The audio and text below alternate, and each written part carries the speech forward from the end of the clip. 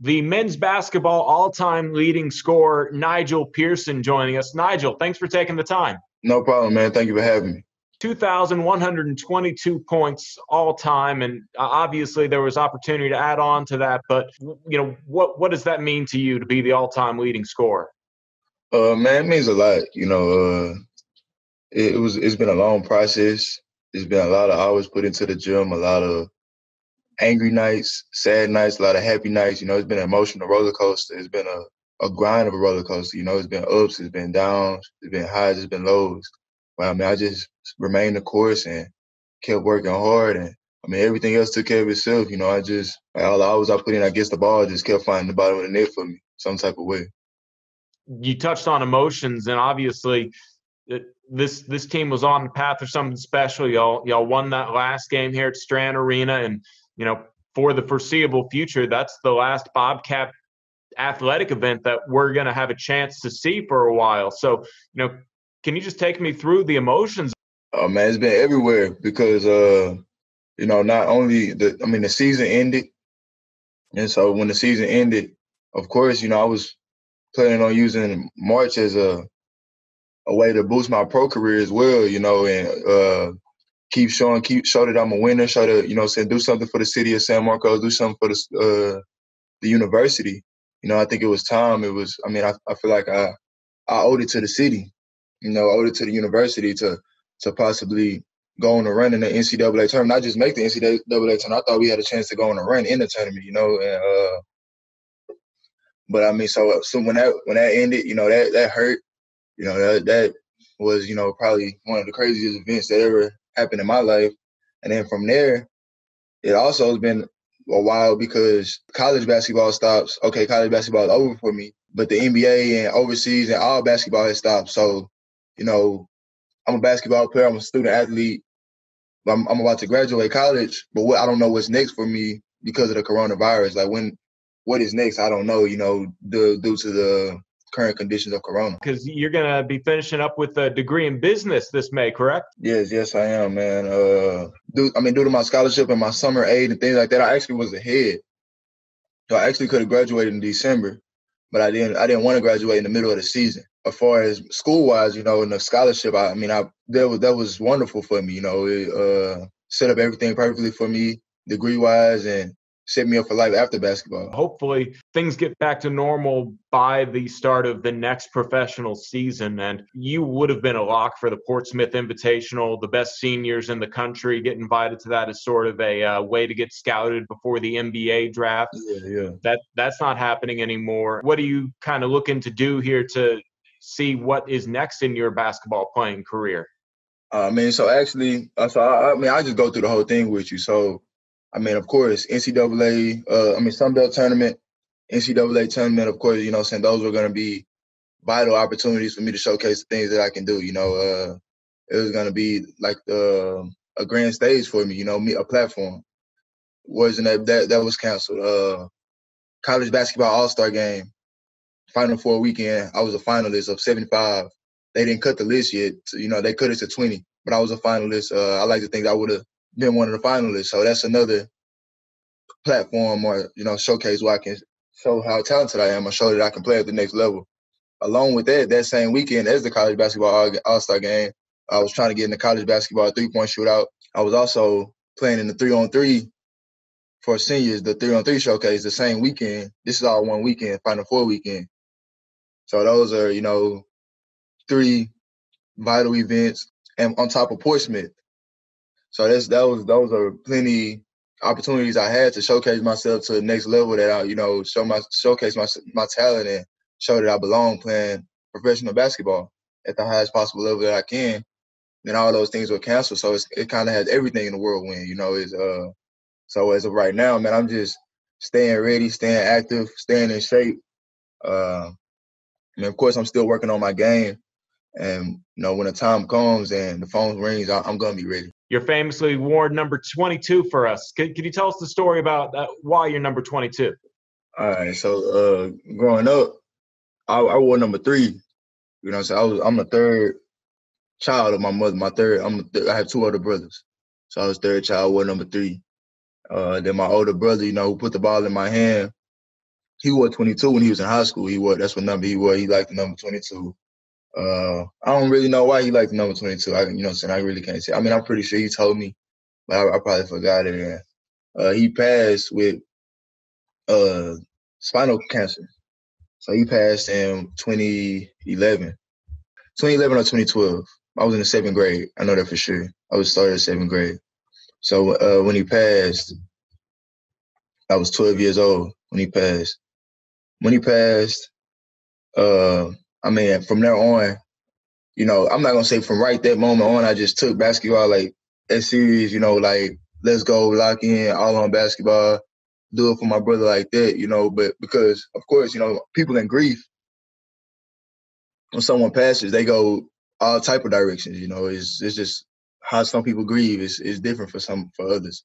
But I mean, I did change my number immediately to 22, wore number 22. But I mean, it was an emotional whirlwind for me right there again. You know, it was a lot of growing up fast, a lot of, I mean, cause my brother was like the head of my household as far as, you know, he was the man of the house. So, I mean, my mother was always there, you know what I'm saying, doing everything that a mother could do, wonderful, amazing, superwoman, you know. But other than that, it was my brother. So he taught me, you know what I'm saying, everything, how to be a man, basically. So after that, number 22, you know what I'm saying, a few years still playing basketball, you know, wearing 22. And when I got like in about 10th grade, 10th, 11th grade, I just, like, my mindset just changed, you know what I'm saying? I guess I just grew up, and I'm like, man, like, everything, like, that I'm putting into the game, you know, is more than just for me, you know what I'm saying? It's for the person that gave me the game, the person that taught me the game, and I just realized that the more I put into it, the more I get out of it. And I like the feeling that you get when you know what I'm saying, you get something out of it. So the motivation, the grind, and because I wasn't always a hard worker. Like, my brother used to work me out, and it's like, now I remember it now. I didn't always remember it like when I was working out, but now I remember it as I get older. And my brother used to work me out, and try to put me through drills and stuff. And I used to be like, man, I ain't like, as I was younger though, I was like 10, 11, maybe 12, but like I didn't always want to work out. Like, he put me outside, made me do workouts, made me do this and that. I'm like, man, I ain't really trying to do this, you know what I'm saying? Like, I ain't like, he getting on me because I'm not going hard enough, stuff like that. Like, I never hear stuff like that anymore, you know. I'm always going the hardest as I can, giving maximum effort. But yeah, so I mean, then just one time, like, I don't know how it came. Like, I mean, I guess he put something in my head one day, like, you know, from heaven, just put it on my mind, like, bro, it's time to go, you know what I'm saying? It's time to work. And from then on, man, I just, like, shot out of a rocket, man. But, like, when he passed, I started to work. Like, I worked out, like, around 7. Like, when he passed, I started to work out more because it was more like it was my way of dealing with grief, you know what I'm saying? So I just would, like, burn energy. Like, I stay busy. So I never had to think like that, never had to think about losing them and stuff like that. So I would stay busy. I would work out, like, even in 7th, 8th grade, like, I was doing some of the same workouts I do today. You know, just out working out with guys in college and high school and stuff like that. Not as much as basketball workouts, somewhat like retired guys, but it'd be like track workouts. And I used to run hills, man. That was a funny story. Like, I used to push, like, trucks and stuff like that, like junkyard workouts like that, and flipping tires. And, man, that stuff used to be fun. It was hard, you know what I'm saying, but it was fun, and it all paid off in the long run. Yeah, and you know, you didn't have any shortage of being pushed when you got here to Texas State. You know, out of Beaumont Central, you moved into San Marcos, and Danny Casper. You know, he's a demanding coach, but we go back a little bit to setting you up for a professional career. Man, he has a structured mindset on both ends of the court. He makes sure that you know what you're supposed to do on offense and defense, and it's not always easy, but you took to it right away, obviously. I mean, yeah, playing for Coach Casper, like, of course, playing for Coach was super demanding, you know what I'm saying? So Coach made sure that all times that you're going to do what he, like, what you want him to do, you know what I'm saying? Because what he wants, it benefits the team the most. And what, you know what I'm saying, what don't benefit it, or or benefit the team. Like, if it doesn't work, Coach is going, like, he rather take his blame himself. So do it my way, you know. That's just like his mindset. Like, do it my way because I'm the head coach, and if it don't work, then the blame come on me. But if you do it elsewhere, it's like you do it another type of way, and I'm not teaching you this way. When stuff go wrong, they're gonna try to blame me, or like everybody gonna look at the head coach. Like, but I'm not telling you to do that, so don't do that. You know, so like I'm gonna take the blame if something go wrong with my own stuff. But don't get outside of the box. And like that's it, it's his team, so you're gonna do it that way. But the way works. Obviously it works if you look at his statistical wins to losses to career, things like that. If you look at his career path, the way he does things works. So I mean, of course, he's super demanding, super analytical, super strategic. Like everything has a reason, and the I don't know what like the exact word, but he likes to pinpoint a lot of small things. Like he'll get mad at someone for being 2 inches, 3 to 4 or 5 inches away from where they're supposed to be at on the court. Things like that, especially defensively. Yeah, I've seen those tapes that he puts out for practice, and if you're like on the wrong side of the tape, he gets mad at you because he says you're, clogging up somebody else's lane and making the play run wrong. I can tell you right now that triple overtime game against UTA this year, that was probably one of the most fun times I've had watching a basketball game in a long time. Nah, that was a pretty intense game, man. That was a high-level basketball game. I mean, and the way the game started off, like, I was in a crazy zone, like, before the game. So, like, I'm coming into the game thinking, man, I'm about to go 30, 40, like that. Like, I'm finna kill. And off the muscle from the jump, like, UTA came out with, like, crazy defense on me. Like, they were not trying to let me touch the ball. Like, they didn't care. We had a fast break. Like, we had numbers, 3-on-2, 2-on-3, whatever it is. We were winning in numbers. They're coming find me. They're giving up layups to, like, let my teammates score to stop me from scoring. And the whole time, I'm like, okay, you know what I'm saying? Like, I'm trying to win the game. So I'm telling that player, I'm like, man, that's dumb. Like, why y'all doing that? Things like that. But they didn't want to let me see the ball. I didn't take my first shot in that game until like 10 minutes on the clock. Attempted shot, you know what I'm saying? Like I couldn't touch the ball. I couldn't see good shots. I stayed in rhythm. I kept playing hard and I stayed resilient. And I ended up finding a way, to help my team win. But that was a great all-out team performance as well, And UTA, they didn't want to quit either. That's what made that game so fun. Like, we didn't want to quit. They didn't want to quit.